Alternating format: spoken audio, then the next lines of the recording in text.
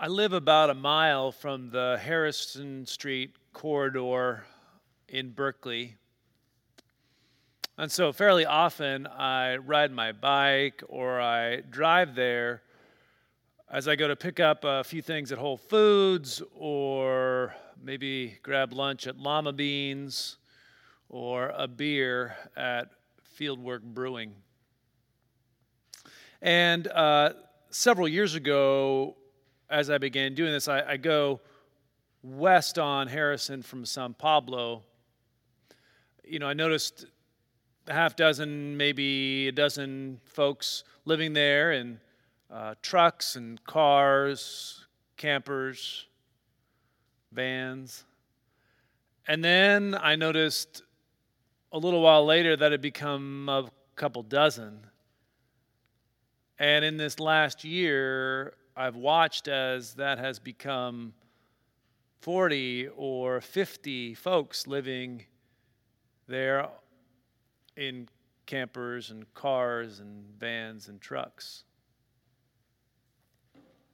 And whenever I ride past there or I drive there, and I see somebody, one of the residents outside of their vehicle, I'll try to make eye contact, nod my head. But whenever I'm there, I often have this feeling in my gut. It's like there's something missing, something not right. Almost like a dislocation. There's this gnawing question, how did we get here when this is a last resort for folks? And what am I supposed to do about it? And so, one of the things that's happened, and this is kind of strange, is this song has come to my head as I'm riding through there. It's actually from Sesame Street. Who are the people in your neighborhood? In your neighborhood? In your neighborhood? Who are the people in your neighborhood? They're the people that you meet each day. The song goes on to describe your mail carrier and your firefighter, maybe your grocery clerk. And this song has been in my head as I travel down Harrison Street. Who are the people in my neighborhood living in cars and campers and trucks each day?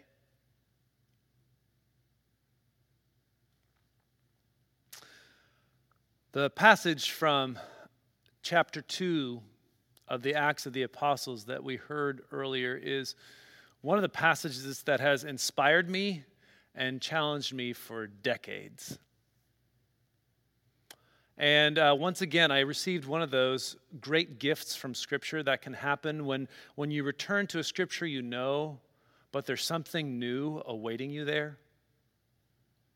And this was thanks to a biblical scholar named Matt Skinner. And Skinner reminds us that this passage takes place probably 2 months after the crucifixion. And that the people who were there, the 100 plus that we are told were living together, were probably actually travelers from the Galilee, right? That region in the north. And they had probably been traveling with Jesus and the rest of the disciples for months, maybe years.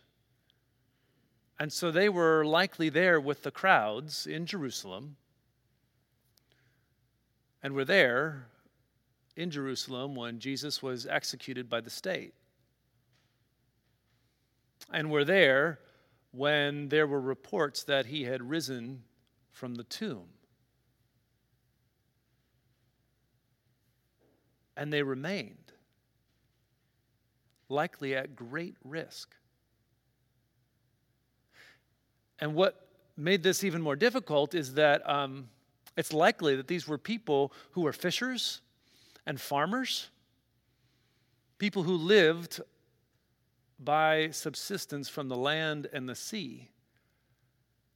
And so there they are in Jerusalem, far from their fields and their nets.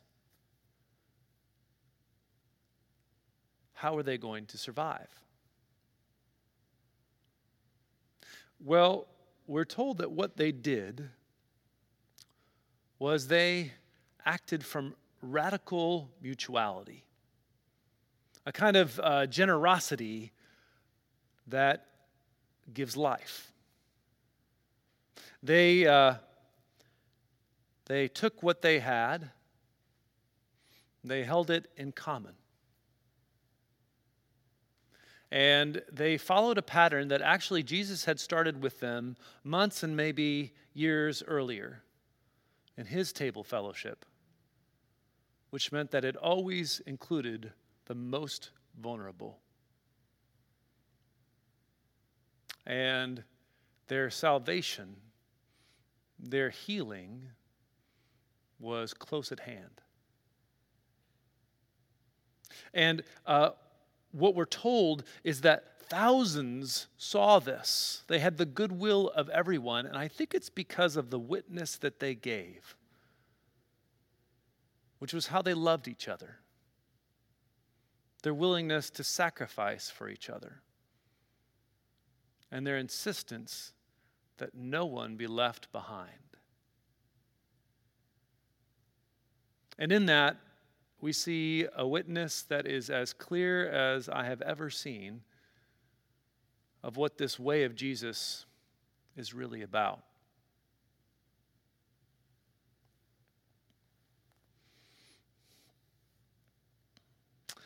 I think that the first conversation started after our open door dinner crew, this just incredibly dedicated group of people, managed to cook our jambalaya meal on Easter Sunday. It was right around then. And it was no easy feat. They had to socially distance as they did it. They were in masks and gloves. They packaged each meal in a to-go container with a piece of chocolate and some water. And we offered them to those who came here to All Souls, and then we took dozens of these meals down to the camp on Harrison and to the underpass of Gilman and 80. And it was right around then that in conversation with folks, we realized that the need was even greater than we had before noon, and that we could do something about it. And so that's how Project Sandwich began. It started, I think, with hope to do 50 meals once a week, and then quickly became 70 meals twice a week. And now, thanks to our friendship and partnership with St. Albans in Albany, we are headed for 70 meals 4 times a week. And it was on one of our visits to the Harrison camp that something shifted for me. Because now, when I go through this camp of folks, I now know people there. We as a parish know and are known by people there. And it really became clear this last week, actually. It was Wednesday, and Danny and I had gone to bring the meals down there so that they could be offered to folks. And one of the residents that we have gotten to know, Jessica Prado, asked if she might interview us. You see, Jessica did her graduate work at the University of California, Berkeley, at the School of Journalism. And so right now she's working on a documentary about her life about what it's like to live there in the camp of folks on Harrison in this time of COVID-19.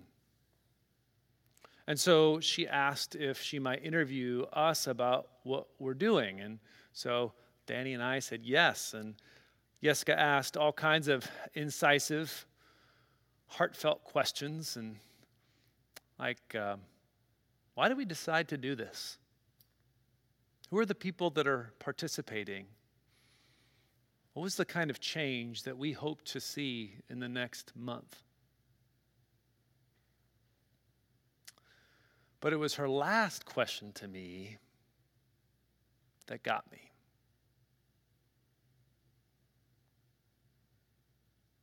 Because Jessica asked me what I might want to say to those who would be watching who are living in camps. And I paused. And then I said, I remembered that I had written a message on Easter Sunday. The Open Door dinner folks had asked that I write a message on behalf of the congregation that we could put into each one of the meals. And so I started talking about this message that I had written. And that's when Jessica interrupted me.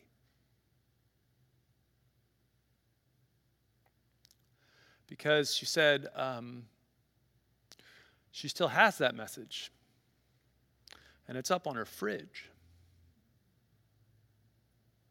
And so she asked that she could get it so that I might read it, which was really hard because I had tears in my eyes and I couldn't see much.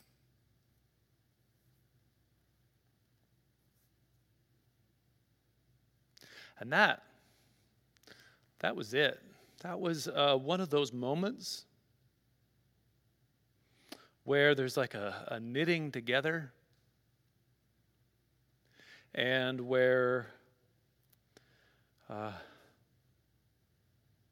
form of salvation can be seen and known when relationship begins.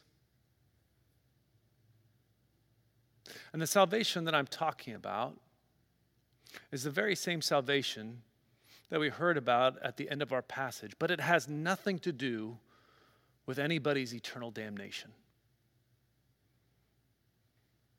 Because the people being saved in Acts 2, and I have to hope us, this kind of saving, this word in Greek is sozo, and it also means healing, making sound, making whole. And every time it's used in the Gospel of Luke and the Acts of the Apostle, anywhere in Scripture, this healing, this salvation is not simply individual. It's communal. In fact, I wonder if it's always communal. You see, friends, our salvation is found when we share what we have.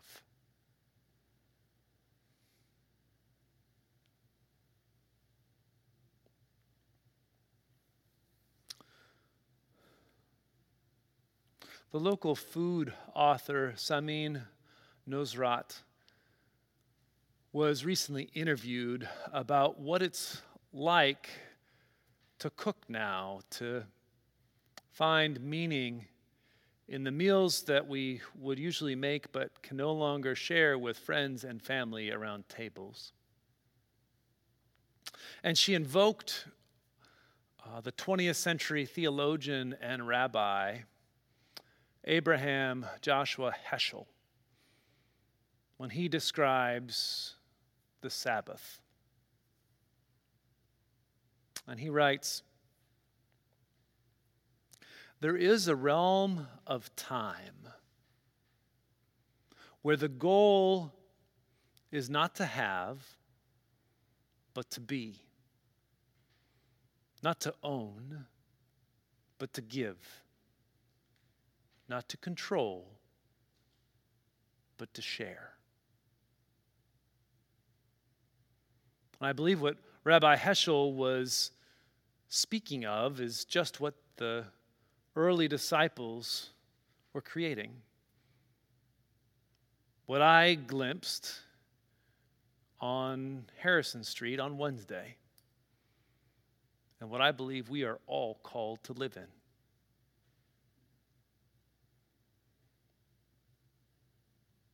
For our salvation is known by how we live with each other, what we do to care for one another.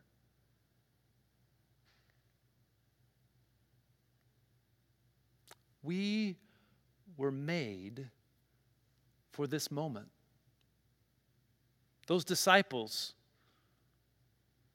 were in a spot very similar to ours, full of chaos and uncertainty and suffering and hardship. And from them we have received this gift, this witness, these practices that we need of prayer and scripture, of community, of generosity. We were made for this very moment. We were made to pray for each other by word and by deed.